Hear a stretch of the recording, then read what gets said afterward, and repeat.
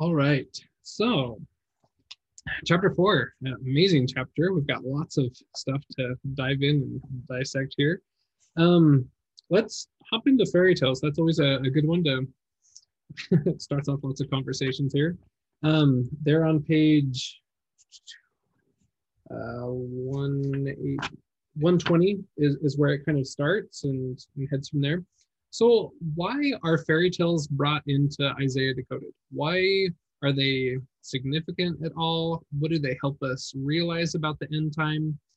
Are all fairy tales in this category, or are there different kinds? What are people's thoughts on fairy tales and their significance there?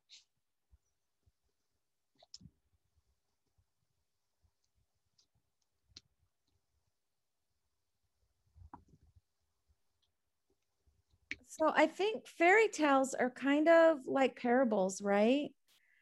Where they're used to teach us. And so I'm guessing that that's part of the reason. I'm also thinking, and you listened to the Mary Magdalene on Talking Scriptures, that was all about fairy tales too. So I found that interesting, but I don't know. There's probably something a little bit deeper. I planned on reading this morning, but had some other adventures, so I didn't read till tonight. But this was actually a really, really good chapter, like really, really good. Mm-hmm. But I think part of it is just like a teaching tool. Mm-hmm. Yeah, for sure. I have something. It's just really interesting in my mind as I've been thinking about things. And my daughter posted a few years ago with all these different, like the Rick Riordan, now I can't even think of all these books, but where it's a young teen, a 14-year-old boy, like Harry Potter had to save the world. He had to go learn and save the world. And then the guy with the Greek gods and the Roman gods, he was a young son and he had to save the world. And my daughter was like, what is all this about 14-year-old boys? And she said, oh, there is a 14-year-old boy who really did it. He saw God the Father and Jesus Christ. And it is up to Joseph Smith was the prophet of the dispensation. And I wonder if, they might help teach, but at the same time, are they people trying to explain God's dealings, but in their own way, the way they understand it? And is that how fairy tales are taught? Well, it's kind of like this, kids. This is kind of like Heavenly Father, but we'll put it in things you might understand easier. Or I don't know. I just thought that was really interesting. Or like Harry Potter's magic. They can't explain the power of the priesthood, so let's assign it to magic. Yeah. And that just some things I had been thinking of. I really like that. I think that's really interesting because I recently have been learning about, I've always just thought fairy tales were kind of silly, but I've actually been learning how important they are and how like the fairy tales that we have now are so distorted, and how the truth of the fairy tales, like the true original fairy tales, they have been working so hard to cover up and to change them. Because if you trace back, just like Hansel and Gretel and the Three Bears, like all of those stories that we hear, if you were to trace them back and hear the true origins, like the real true story that first started us, it's all the gospel. It's like all about God and the plan of salvation and like climbing the ladder. Like it all has those pieces. So it's just interesting to see how that seems like such a silly thing, but teaching through fables and stories is really Christ's way of teaching. So it makes sense that they would be distorted. So I thought that was kind of interesting. Libby, where did you trace back to find their origins? There are, and I don't know very much, but there's just some podcasts that I've listened to.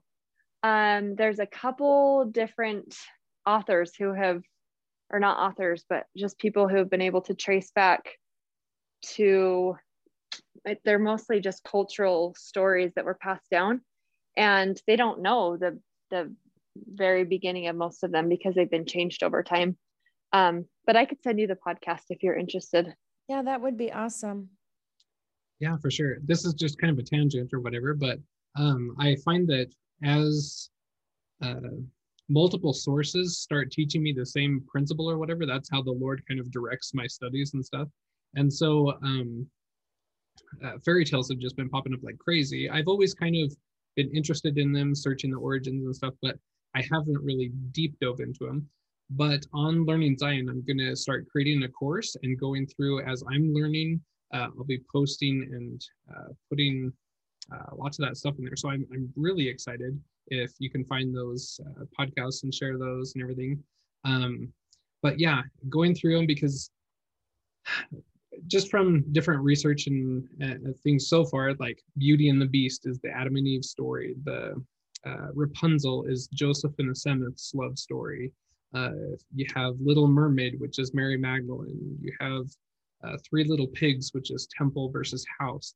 There's all of these different connections. And but I did find lots of good articles at why these things kind of started developing. And sorry for the long tangent, but when the Christians went into hiding after Christ died, they had to start really hiding their teachings.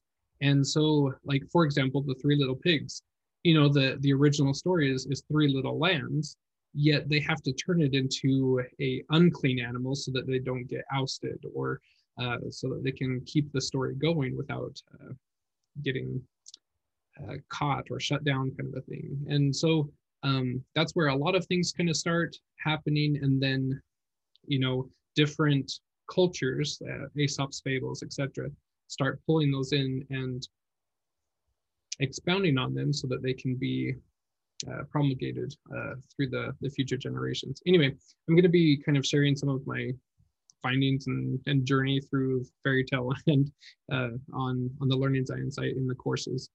But yeah, that's going to be fun. But it's interesting how here it's talking about all of this as an end time scenario, and where these fairy tales, like on page 120, says that the fairy tales in fact closely parallel Isaiah's end time drama. And then you have the chart there on 121, where you have the virgin daughter of Zion, which is the heroine.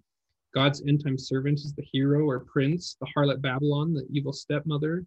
King of Assyria is the ogre or giant. Angelic emissaries, the fairies or secret helpers. Babylon's reprobates are the ugly stepsisters.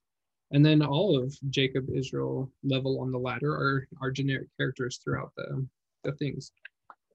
As we learn about composites and how it all plays out, and it's like God always tells the same story, but with different actors, and not only in real life, but in fairy tale as well, kind of for different age levels and things. And so when we do start diving into the actual text of Isaiah, we'll start to see some of this really play out, and those archetypes really becoming most of our generic fairy tale stories. But that was a totally new concept for me as we were going through Isaiah Decoded here. Is like, holy cow, there's fairy tales popping up all over the place. It's just very interesting. I love how that happens. Cameron, you've got a couple of in the chat there. Oh, yes, thank you. So in the podcast, so is that the which podcast of Abraham's is it in? The Book of Mormon Prophecy podcast, or the commentary on Isaiah? I'd be interested to dive into that further. This was new to me as I was just kind of reading this chapter. I hadn't dove into that yet. And then Libby shares another podcast, the Literary Life podcast. All right, I'll check that one out. Yeah, those are fun. So Rossan says, yes, the Book of Mormon, I believe, been listening to I know I listen to so many podcasts all the time too. It's kind of hard to keep them all straight. All right. So anything else kind of on fairy tales while we're there? If not, we'll kind of bounce around to other areas.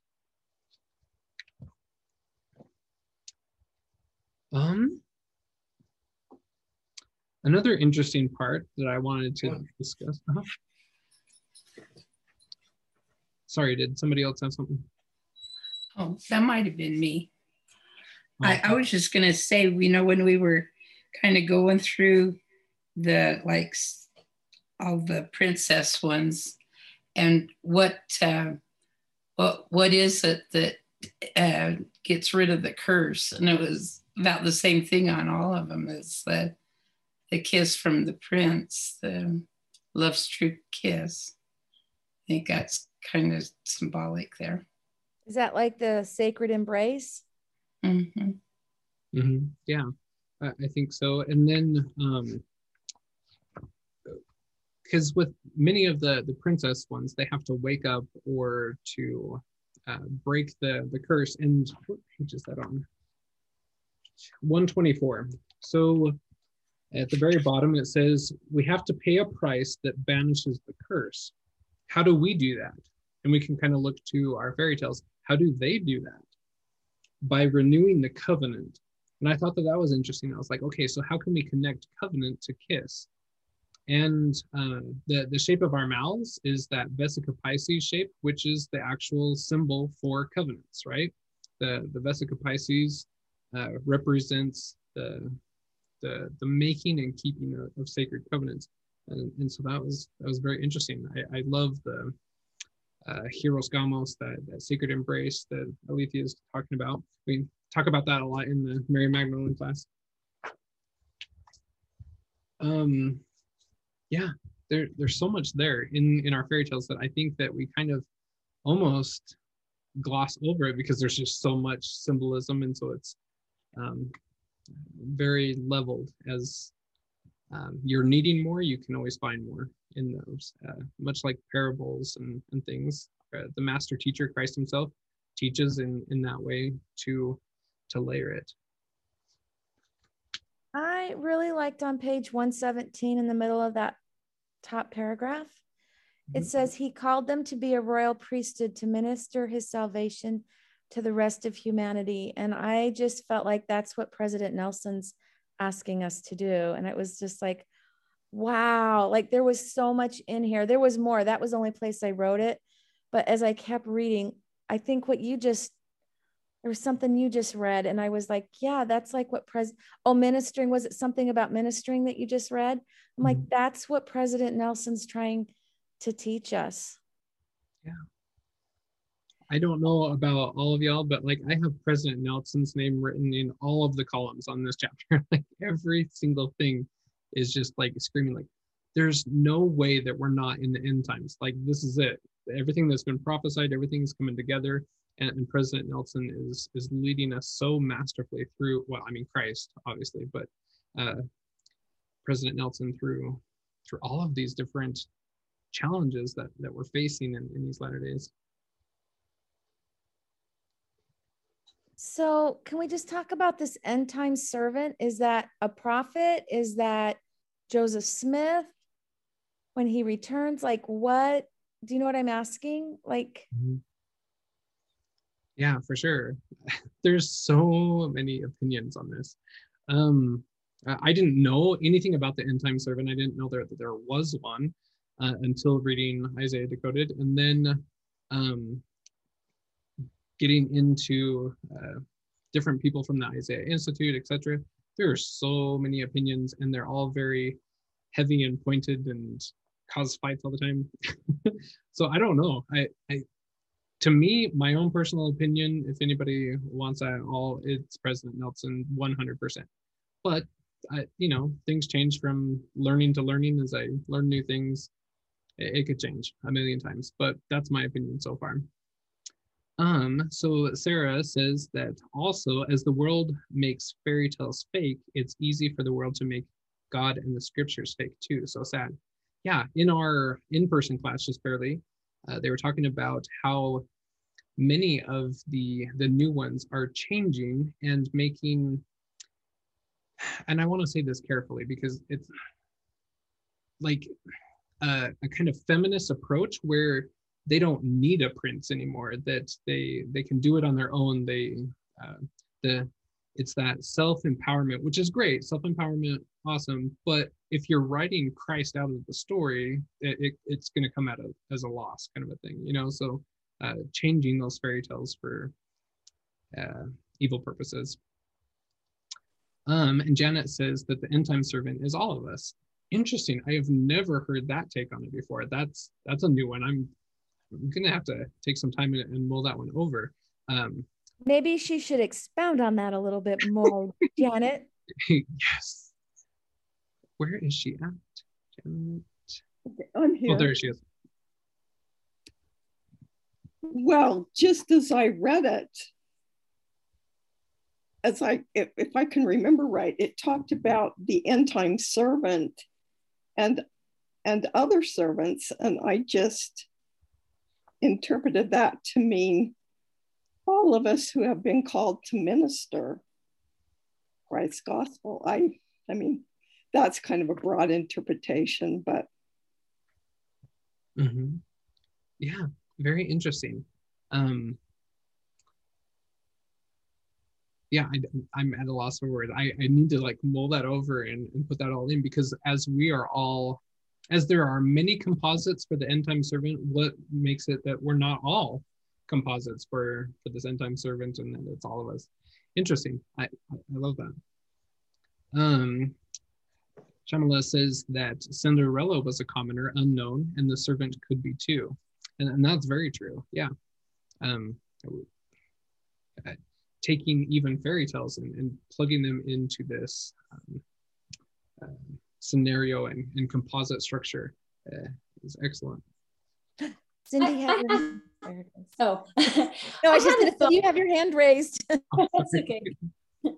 I just had a thought about the fairy tales, and I know in the Abraham book we learned a lot about the adversary having types of things along the way that kind of mimicked spiritual things and things of God. And I wonder, I don't know, it just kind of made me think about fairy tales, and if the adversary hasn't taken some of that and used it to mimic things of God to kind of confuse us a little, maybe. It just seems like you were saying, with the way fairy tales are changing nowadays, that maybe he's used that to just confuse us a little bit. Just the thought I had. Yeah, for sure. Kind of like what Libby was saying, as they start changing some of the things. I felt very awkward and uncomfortable with lots of Disney films for the past few years, and I just throw out all Disney kind of stuff. But if you go back to the roots, there's definitely some truths and things to learn. But yeah, it's amazing as we try to modify. Like, what's kind of one of the big things now is to take the villains and make stories about them and humanize them, make them more relatable. We are all of the villains. Yeah, and make the villain be the good guy. Yeah, I see a lot of that in movies lately, that you are it plays on your emotions that the villain is the good guy and you're cheering him on. Yeah, exactly. On page 115 at the bottom, it says both groups, however, may ascend to the next level by keeping God's law and word. That includes repenting of transgression and returning in a new exodus out of Babylon. A small percentage of people throughout the earth responds to this wake-up call. And I just thought that was super interesting, because wasn't it a year and a half ago when President Nelson outright called us all to repentance and said the time is running short? Exactly. Yeah, I have President Nelson written off to the side of that one too. Yeah, I love it. Let's see. What page was that on, Alethea? 115. 115. Okay, thank you. Alethea is muted. Sorry. I see your lips moving. Usually when I push the space button, it unmutes, but my book was on the keyboard. Maybe it did something. And then Sarah says in the chat, so far, this was my favorite chapter. It was Get Your Butt Moving. It reminded me of the scripture passage of the talents. Yeah, for sure. I like that. This, I've been thinking about that there are more important for the saints to step up and start our missions. And then Cindy says that it wasn't an informational chapter, but it was a do and be chapter. Yeah. And sorry, remind me, C. Westwood, your name's Cindy, right? Or am I saying that wrong? I'm trying to memorize people's names and get better at it. Yes, okay.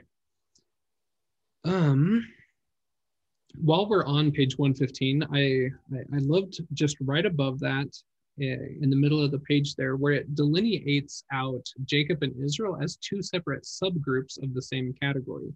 So it says that in Isaiah's paradigm, Israel represents those who have renewed the covenant, but who have not yet ascended.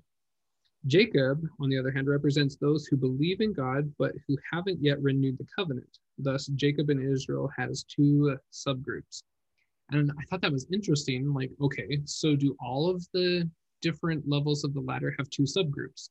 Those that haven't renewed the covenant versus those that have, and the ones that have, where they haven't yet ascended to the next level, but are in that moving phase. And interesting, as soon as it said to haven't yet ascended, I immediately thought of our Savior at the garden tomb when he says, touch me not, or better interpreted, cling to me not, I have not yet ascended to my Father. Is that the same thing? Had he renewed his covenant, paid the price to ascend, yet had not ascended yet to his Father, the actual physical ascension there kind of thing. I thought that was an interesting thing to just kind of mull over. My brain's been trying to work through that all week, as this ladder progression that we're learning about.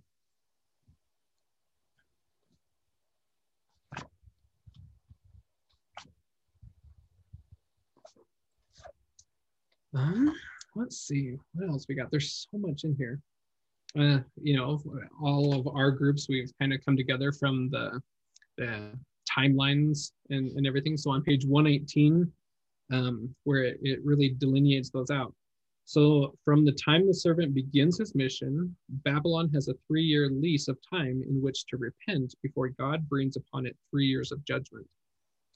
And I mean, if we're looking at eclipses and all of that, things start moving in 2018. President Nelson begins his ministry as a prophet, and the midpoint 2021, end point 2024. It seems to match up with this, although you know there's many different interpretations and ways to fit things in, but we'll see with all of it. But that's one of the main reasons that I think President Nelson is a very great candidate for the end time servant, the archetype or whatever you want to call it. But I don't know.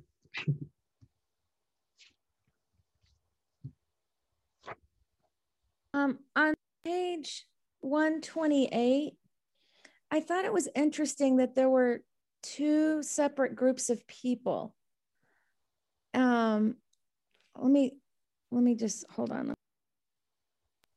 Okay, I can only use one hand, so on page 127 at the bottom, some take more time than others to advance from one phase to the next. Persons in upper categories, and then the next page, 2, are then ascending, the same as those to whom they ministered. Wait, yeah, that's right. Yeah. Anyways, and then it goes on that God gives us the freedom to choose and go at our own pace. And then the 2 pilgrimages, the first group attends the Zion Jerusalem level and levels higher in direct response to the servant's performing his mission. And then the second group makes a similar pilgrimage to the promised land, but not until after the millennium of peace has begun. And that actually reminded me of the two groups of Nephites at the time when the Savior returned, that the one, and I've talked about this before, that it was a year's time where they all were gathering at the temple when the Savior came, and they were whispered to and told to go. I'm guessing that the Holy Ghost told them to go and to gather at the temple. But then the Savior came, they had that one-on-one experience, and then he left, and then they spent the night gathering everybody else, and how that was the second group. And so they, what does it say in the scriptures, that they were the more righteous group, and yet even some were more righteous because they heard the Holy Ghost, they gathered at the temple, but one group still didn't hear, and they needed to be physically told and gathered. I also can't help but wonder if that's part of the reason why we are having so many temples built, is for a place for us to gather. And that when Christ comes, even though we have 200 temples, I don't even know how many we have anymore. We used to count it on both hands. We all knew where they were. But even though we'll all be at different temples, we'll all have the same experience at the same time. I don't know. I just have wondered about that. Mm-hmm. Yeah, very much so. In person, we were studying Ezra this past year. It seems like it's been forever, but it hasn't. But these different exoduses out of Babylon. You have the first wave with Zerubbabel, the second wave with Ezra, and then the third wave with Nehemiah. And it's interesting how all of that plays in here, and throughout many cultures. Like you said with the Nephites, I had never put that together, the two different groups there, that there's lots of different tie-ins. There's always composites. That's how you kind of know that it's a true principle, because the Lord always repeats himself. It's never just a one and done kind of thing. He's always showing us this pattern and pulling it through. I love that. And was that Janet that wrote something? I totally agree with that there's dual purposes in having the temples, that there'll be so much temple work that needs to go on. Mm-hmm. But also, I just wonder how many of us will have to walk to the temple, like the Nephites. Like they're in such out of the way places. And I don't know. Yeah, for sure. So yeah, and then on Janet's first comment there, when Christ told Mary not to touch him, was it because he was a spirit and was not resurrected until he had been to the Father? That's a very valid point. I tend to believe that he was resurrected. Looking from the translation, how it's kind of translated as an embrace, like cling to me not, meaning I can't stay here, but that she was in fact hugging and clinging on to him, kind of a thing. But I'm not a full gospel scholar either, so I have no idea. but that's a very valid question there. Won't it be fun to know that? Yeah. Neil's mission president told him that could be interpreted, don't hug me so much, Mary. I still need to ascend to heaven. It wasn't touch me not. It was, okay, that's enough. I need to go. And I like the interpretation. Yeah, because like being wrapped up in that full scenario, I just witnessed you on the cross and suffering and all this kind of stuff, like of course as his wife is going to be clinging onto him and loving on him. And it's like, okay, we both know that I've got a mission to perform here, but I don't know. Very interesting thoughts. This will take you on a whole different tangent. I remember reading something a long time ago, and I barely remember it, but it had to do something with the Old Testament and the temple. And I can't remember exactly when they go in and offer the blood sacrifice. Do you remember? I'm not real good on my Old Testament. Was there something about the priest that went in to put blood on the mercy seat, that he was not allowed to be touched. I can't remember the Old Testament well enough. Do you remember anything about that? Nobody, if he died, nobody could go in and get him. Okay. And they put that rope around him to pull him out in case he died.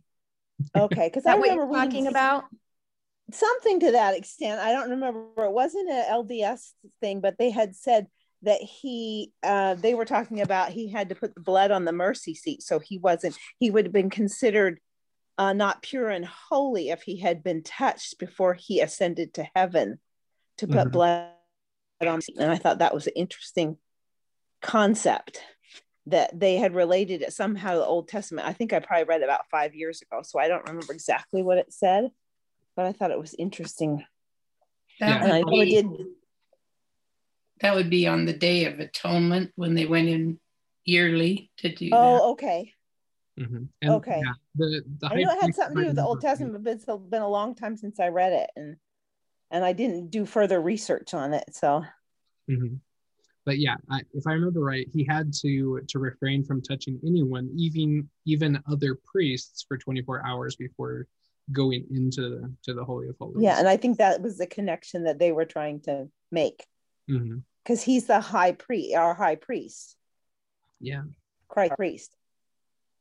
So that was the connection they were trying to make. Okay, can I kind of take us in an interesting direction? For sure.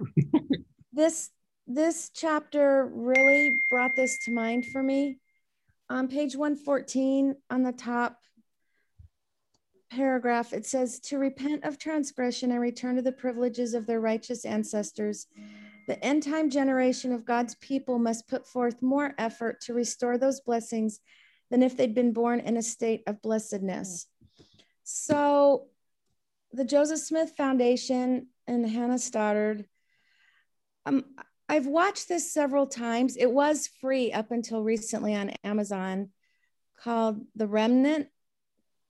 We all know that before there's destruction, the Lord's pattern is to take a group of people out. There's legend, and I actually looked it up, that a group of people just showed up about 500 AD in Scandinavia and actually helped fight off the Romans. And they had a special sword, and they were actually called Nephilims, and their prince was named Nephi. And he was a righteous leader. Well, I've watched it several times, but then it just kind of, one thing led to another, and the Lord's just been teaching me. I don't know. The Book of Mormon was written, we all say it was written for us, right? And then we all say, oh, this is so great. The Lamanites get to read their history. But this is the promised land. And all of the prophets asked the Lord to give the Book of Mormon, to give this record to their descendants. They didn't ask necessarily for the Lamanites. They wanted it to go to the Nephites. So who were the first people that we sent missionaries to? Scandinavia, England, or the British Isles, and the Polynesian islands. Like, how weird is that? If the Book of Mormon was meant for the Lamanites specifically, why didn't we initially take it to the Lamanites? Are we Nephites? Is that why the missionaries were sent there, to bring the Nephites back to their promised land? The Nephites brought the Book of Mormon back, translated by Nephite descendancy. Nephites, the ancient descendants of the ancient 12 in Jesus Christ, restored the church. I'm just wondering, are we Nephites? The Book of Mormon was meant for Nephites. And then the Nephites were to take it to other people, and that's what we're doing, then taking it to the Lamanites.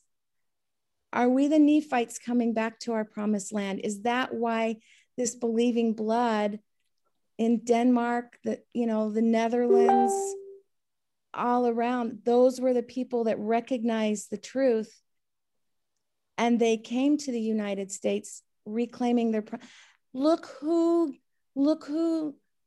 left and began the United States. And we're told that once you lose your land, you have to gain it back by blood. Is that what the Revolutionary War was about? Were they all Nephites coming back unknowingly, being called back to reclaim their promised land? Yeah, that's very interesting. I'm just wondering. Yeah, Shamala's raising her hand. I love how it said in there that by the time Israel was spread, essentially Israel is everyone. Mm-hmm. And okay, maybe not Nephites, but people are only in tune to what they're ready for. Mm-hmm. If someone, Nephites, for example, and being prompted to come to our own little promised land, right now my husband and I are living in Navajo County, which is super cool, and surrounded by people who are prompted to come here. But when you ask that, I think it's a super valid question. But if the Nephites weren't ready at the time, that's why I don't come to this spot. I don't even doubt that those American Indians were perhaps part of the remnants of the Nephites. I'm sorry, my son hopped in. Will you say that one more time? I don't even doubt that the Native Americans were remnants, like they were the righteous. Mm-mm. I don't doubt that. And if you listen to, and you can get it for free on Audibles, if you don't have it, you get one free listen. But Lance Richardson's book, They Saw Our Day, talks about the Hopi and how they have a legend that they buried their weapons of war and they laid down and let the enemies fight them and kill them until they stop. I mean, I think they are. And I don't know. I'm pulling this thread right now, and I'm just really wondering if there's Nephites. We think that they all died, but I'm wondering if they were just scattered and we didn't know it. They didn't all die. At the end of the scriptures, it says that they died and some were taken. So the some that were taken, I'm sure, ended up in seed with whoever was left. Yeah, and like I said, it's the Lord's pattern before a people's destroyed to move people to places of safety. Yeah, absolutely. And keep a remnant. And I'm just wondering if the church, especially those early saints, the early beginnings, is the remnant. Yeah. That would totally make sense. And where it talks about the remnant coming from the north, Scandinavia would definitely be that. And my ancestors are from Denmark, and were converted in the 1800s, and took ships back over and helped settle lots of towns in Utah. It's super cool history. But how interesting is that? There are also some places in the scriptures where the north, talking about the remnant, references the stars. The north can reference the stars, right? Not just places on earth too. And I guess we could get super deep, so I'm going to back out. There were a lot of people that traveled, and I think that's why we went to the Polynesian Islands early on. My great grandfather was born there because his dad was mission president in Hawaii. And we know at least of Haggoth, but I think there were others that traveled also, and they were never heard from again. And I don't know, it's just something I've just really kind of been learning. And I don't know if everybody wanted to hear that or not, and if I'm pulling the right thread, but as I ponder it more and think about it, it only makes, it was written, we always say it was written for us. Well, why was it written for us? Because the prophets wanted it for their descendants. Are we not their descendants? Mm-hmm. Yeah, that's very interesting. So just kind of catching up, there's a couple on chat, and then Janet's raising her hand. Cindy says that they did try to teach the Lamanites in Missouri early on, the first missionaries, but the government blocked their access. And then she likes the part of the chapter that says that Israel is mixed and everywhere. And then Sarah says yes to that. When we are ready, he will show us everything bit by bit. She sees it in her own life. God is ever willing and waiting for us to come to him. Yeah, for sure. And then let's go with Janet real quick. So I've been reading Michael Rush's book, Daniel 11 today. Are you familiar with that? Yeah. So he says that coming from the north means, it says that God would raise up a highway from, the depths. And he thinks it's the depths of space, and that the 10 tribes will come from space where they have been taken. Does that make sense? Uh-huh. And that, yeah, I guess that's what I wanted to say. The scriptures tell us that when they return, it will eclipse anything that happened with the parting of the Red Sea. Right. So we all talk about that, but now we'll all talk about the 10 tribes returning. Yeah. So when they come, it's going to be spectacular. It's going to be like stars falling from the sky. And he says they will come in spaceships, actually, from where they've been taken, and that there will be many, many of them. And that is why we need so many temples, because we are going to, it's the temple work has to be done on this earth. It's an earthly ordinance. And we're going to need many, many temples to do this temple work for the lost 10 tribes. Yeah, for sure. So Shamala's raising her hand, and then we'll, we'll go from there. I try. Okay, thank you. What if this coming from the north, this remnant, is the city of Enoch returning? I don't know if anybody's thought of that. Wait, say that again? Super off. It is. It totally is. The city of Enoch will return. Yeah. The city of Enoch.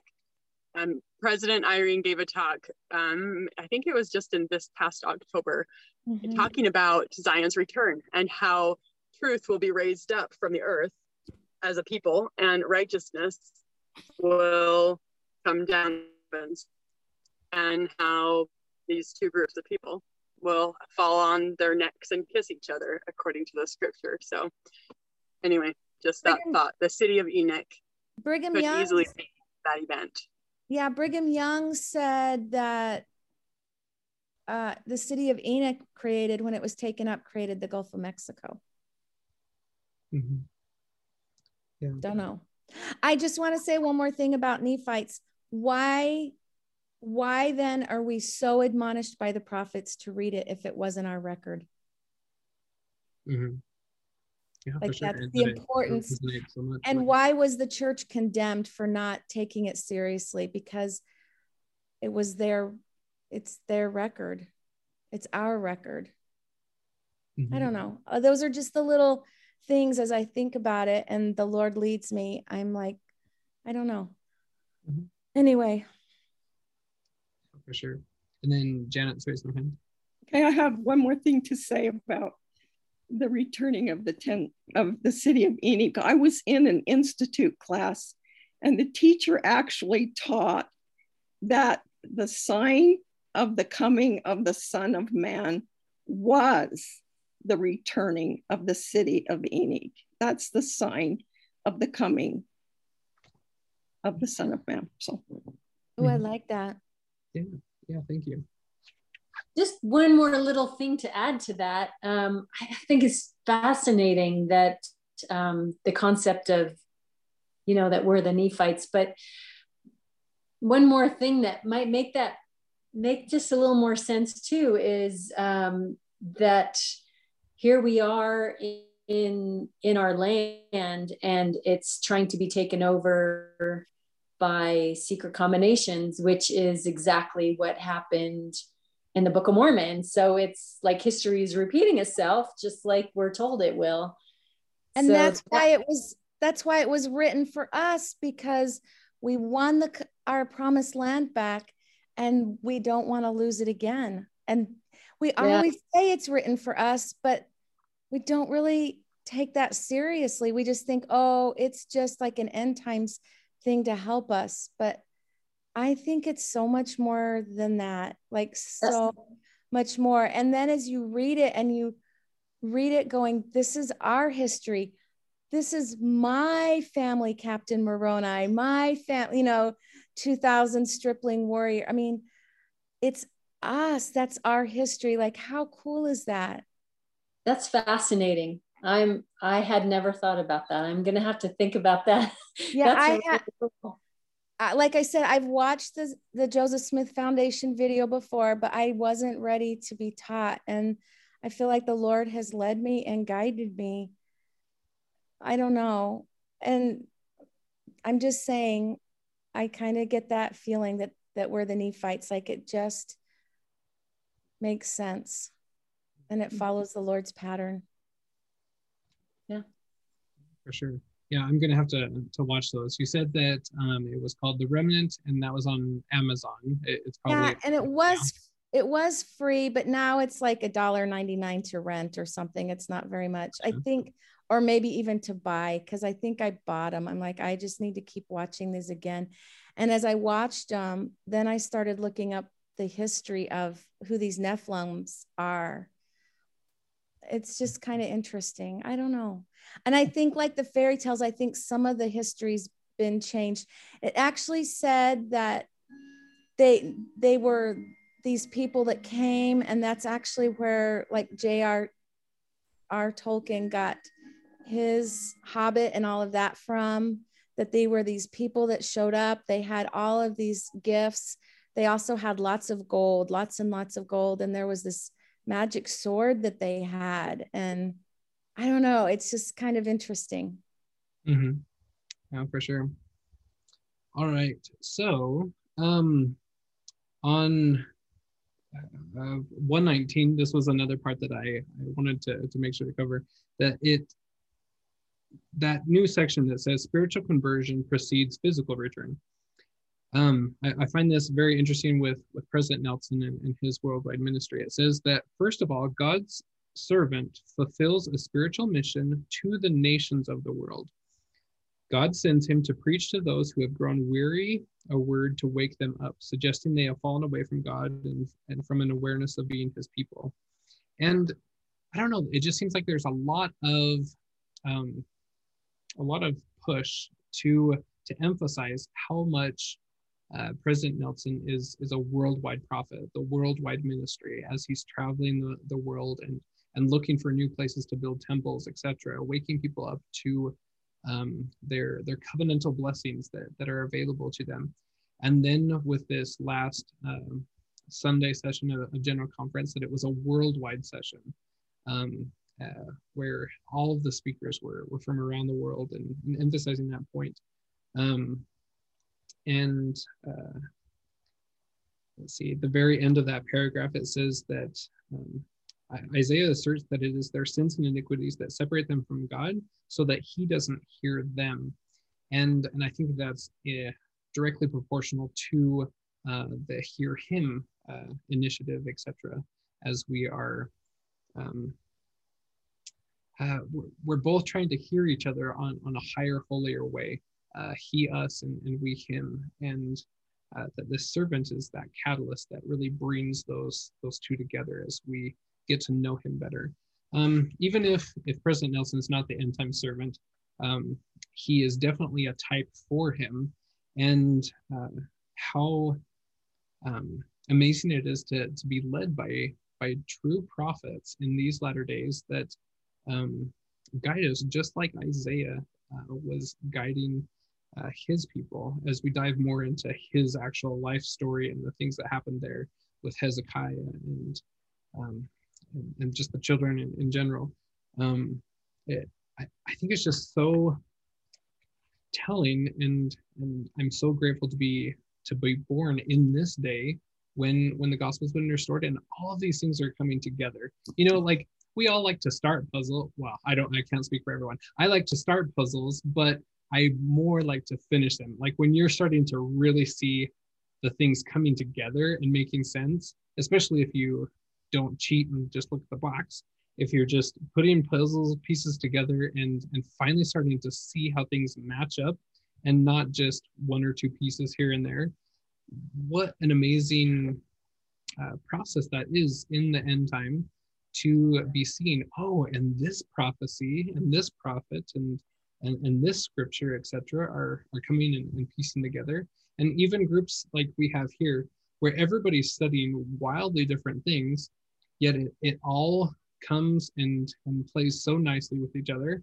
And we have such a richness and a lot to do with like our technology, how readily available these things are now, where they weren't for many years. And anyway, it's just amazing how all of that comes together. That was such a testimony builder throughout this whole chapter. It was just another solidifying of my testimony of President Nelson and his mission in preparing us for the second coming, and we see it throughout conference, etc. But it's nice to read about it in all of these different contexts. So any go for it. Yeah, no, can we talk about page 118? Yeah. The middle of that last paragraph, that typifying a similar 3-year warning to all the nations to the end of the world. Where are we? Yeah, exactly. Where do you guys think we are? Have we had that warning? Are we in the judgment phase? Are we getting ready to come into the judgment phase? Are we still waiting for that 3-year warning? What page are you on? Page 118. 118, and it's right in the middle of that last paragraph. Thank you. Cameron, did you say you guys have talked about Esdras Eagle and some of those last day prophecies about the 7 years? Yeah, in an in-person class that I taught here locally, I have some of the videos and stuff online on my YouTube channel. But yeah, we talked about all of those. Because Neil has studied that a lot and shared some of the videos with me. And the ones that he studied said that we've started into that 7-year period and we're about halfway now. And he says that 7-year period started around the time that they dedicated the Palmyra Temple, because for the first time it was broadcast worldwide. And instead of waving palm leaves, we were waving our handkerchiefs at that. And that just kind of, so that was 2017. That I'm not saying that's exactly it, but that's the Palmyra Temple was 2000. Mm-hmm. Mm-hmm. Yeah, the solar eclipse in 2017 is what's referenced to begin those years of judgment. Mm-hmm. So I think you're thinking about the half hour of silence. But I don't think Michael Rush thinks that that's significant, does he? Like when I listen to him, I don't ever hear him say that he thinks we're in that time. Mm-hmm. Doesn't he? Michael Rush is very much against that. Yeah, I thought so. Because when I hear him, he said that there's no way that could be an indication. But I look at it that these are all men, these are all people, and we're all just putting pieces together and nobody knows. And so I don't think there's a way to know for sure, but I definitely think those are signs. And I don't know, they're people and they're people's interpretation of it. That's the way I look at it. Mm-hmm. I think there's some that think the half hour of silence started with the Palmyra Temple and it ended what a half hour of God's time would be 20 years. It ended with the Hosanna shout at the temple at General Conference. I think that's what you're thinking of. Mm-hmm. Yeah. And so the things that we do know, because yes, we have many modern interpretations, etc. But the Isaiah here is talking about the 3 years. And then just the next paragraph down, it says that in the books of Daniel and John, that the time period is 3.5 years. And so that kind of brings the question, so is it 3 years? Are they seeing differently? Is it the number just symbolic? What are we looking at? Is everything interpreted literal? Are these different events, or are they the same event just told differently? There's lots of interesting things to ponder and mull over, and yeah, there's so many different speculations and wild things popping around here and there, but I think we can all agree that regardless, all of the talk of the tribulations and timelines and stuff have all kind of woken us up in a greater degree, right? Like, I mean, I've always strove for higher learning and stuff, but it wasn't until I watched Moss's video for the first time, and it was like, holy crap, I gotta get like preparing and on things with all of the knowledge and putting things together, prophecies, etc. That really woke me up as to urgency. So regardless of if that's the correct interpretation, it begs to be seen. We'll see how that plays out, but it really did help as a warning sign to kind of wake up and smell the roses. Hey, Cameron, do you know what his perspective is on it? Does he give it? Have you listened to him? I don't know on him specifically, but like other people from the Isaiah Institute that are around him a lot think more along the line of Michael Rush, but they think it's a little bit faster than what Michael Rush is saying. But I'm not a spokesperson for them at all. I have no idea. But some of the people, I didn't know if some of the classes he taught, if he really got into that more. Mm-hmm. Yeah, I haven't taken all of his classes or anything, so yeah, I'm not the best person to ask. Nancy Wheeler in Group B has watched all of those, studied it out very much, so she could tell you what Abraham thinks. But I don't.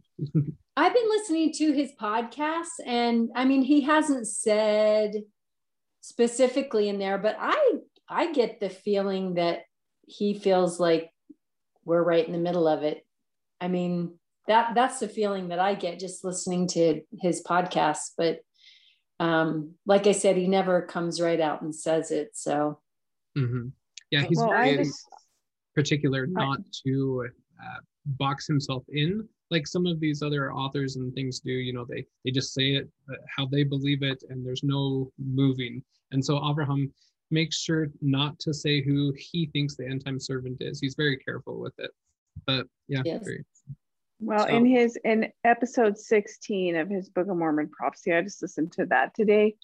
He does say in there, the first domino has fallen, and things will quickly be coming to pass. He does say that in episode 16, something along those lines. What's the first domino? I can't remember right now. I was making dinner, and I didn't get it all, but so if you look at page 31, it's where it introduces the domino thing or whatever, but it doesn't say exactly what it is right there. But in one of the other books, it might be Windows, it might be literary devices, I don't know. I'll try to find where he kind of explains what the first domino is. Yeah, because I can't remember. I'll have to listen to it again. Yeah, I think I'm only on 12, so I haven't heard that yet. But I'm excited. Maybe I'll get that up to that one in the next day or so. So in our October conference last year, they mentioned that we were in the hinge point. So the question is, what does hinge point really mean? Does it mean that in between the 3.5 years, or does it mean that we're taking inventory of ourselves to assess where we are and what President Nelson is telling us to do? But those words really struck me when they said those. Mm-hmm. Oh, where did I recently see, like, I kept going, what's a hinge point? What's a hinge point? Because they first started talking about it at the Rome dedication. temple dedication. And then I just read something, I don't know where it was, but they said it was a change of direction. And that made a lot of sense. And so that makes me wonder, are we at that beginning of the 3 years, in the middle? You know, where are we? And but I certainly hope that Isaiah's and Daniel's overlap, because I don't want to do a 6 years and then a 7 years, or 7 and then 6. It could be a double whammy. It's going to be interesting. So I've heard that the hinge point is like a teacher who's teaching a class uses the hinge point to assess where his students are, and kind of what you just said, Alethea, that's if a time for him to, or her to, change how teaching is going to make sure that the students are catching everything and are prepared for the final tests and everything that are coming. So that kind of fits with what you're saying. Yeah. And then my mom's raising her hand. I was just going to say, another thing happened in the year 2000 where we did the Hosanna Shout, and that was the dedication of the conference center. And see, that's 20 years apart, those two Hosanna Shouts there. Yeah, that Palmyra temple was the year 2000. So we had those two. Then we also, and then 20 years later, and then we also have, you know, the crossing of the eclipse right over Adirondack, Jackson County, all of that area, right? 7 years apart. Yeah, I've heard people reference where like the waving of the palm leaves and that the heavens were actually waving as well with the 2017 thing. Like that was symbolic of palm waving. And I don't know, that one anytime it comes to like space and astrology and stuff, like I am just like not versed in that at all. And that one seems a little weird, but I can still see it. You know, we're looking at dual witnesses there. But yeah, sorry, we're kind of going overtime and stuff. Any last kind of thoughts to bring it all together? And I liked everyone talking tonight and not just me. I feel like I always monopolize everything. But yeah, it's been a fun discussion. I tell you, every group has their their own ways that they take the chapters. It's fun. So just a quick thing. I have been working a little bit on the site. It is revamped slightly. So let me just screen share that really quick. So the homepage has changed. Everything's still there. There's just a couple things added. But the Isaiah Book Club is up at the top when you're on a desktop anyway. You go to the book clubs and go to the book club Isaiah, and then it's organized by chapter. So each week as we have the videos, those will be in there, and our discussions are right underneath those. It should be fairly simple. If you have any questions, let me know and stuff. I know a new design is always awful to get used to, but hopefully this is helping homogenize it a little bit better and find things easier as you go through and go through our book clubs and kind of prepare for the future on that. Just hey, Cameron, did you get enough donations to help you pay for that site? Because you said it was pretty expensive. Yeah, it's expensive, but I mean, like, it's already covered. Every March I get billed that $1,500 and stuff. So, yeah. Did you get enough donations? Yeah. I'm not going to be like asking for money and stuff, but no, I know, but that's a lot of money to put out in our behalf, because I know I sent a little bit of money. I just wondered if you got enough, because that you shouldn't have to fork all that out. That's a lot of money for you to pay. Hey, so I was just asking. Hey, Cameron, I work for UVU, and we have a digital media department in my college, and we are always looking for projects. In fact, I just finished building a website with what we call a capstone project. which is a 2-semester senior project. So if you ever need to have website done, are you sitting on the backbone of a WordPress site? Yeah, it's a WordPress. Okay, so we can talk offline on that if you want. Yeah, for sure. Thank you. But yeah, you know, not that I'm ever like pushing for money and donations and stuff. Like, it's already paid for. It was a prompting. I'm just acting on it. It's $1,500, but we've raised about $400 so far for it. But in no way is that like trying to say, hey, I need more money, kind of thing. If you'd like to donate more than welcome to, but it's all taken care of. But that will be renewing every single year. So anyway, it's been a fun discussion. I've enjoyed everyone's comments and stuff. We'll look forward to chapter 5 next week. That's another fun one. Any final things? If not, we'll head out for the night. All right. Have a great week, everyone. Thank you. Bye. See you later.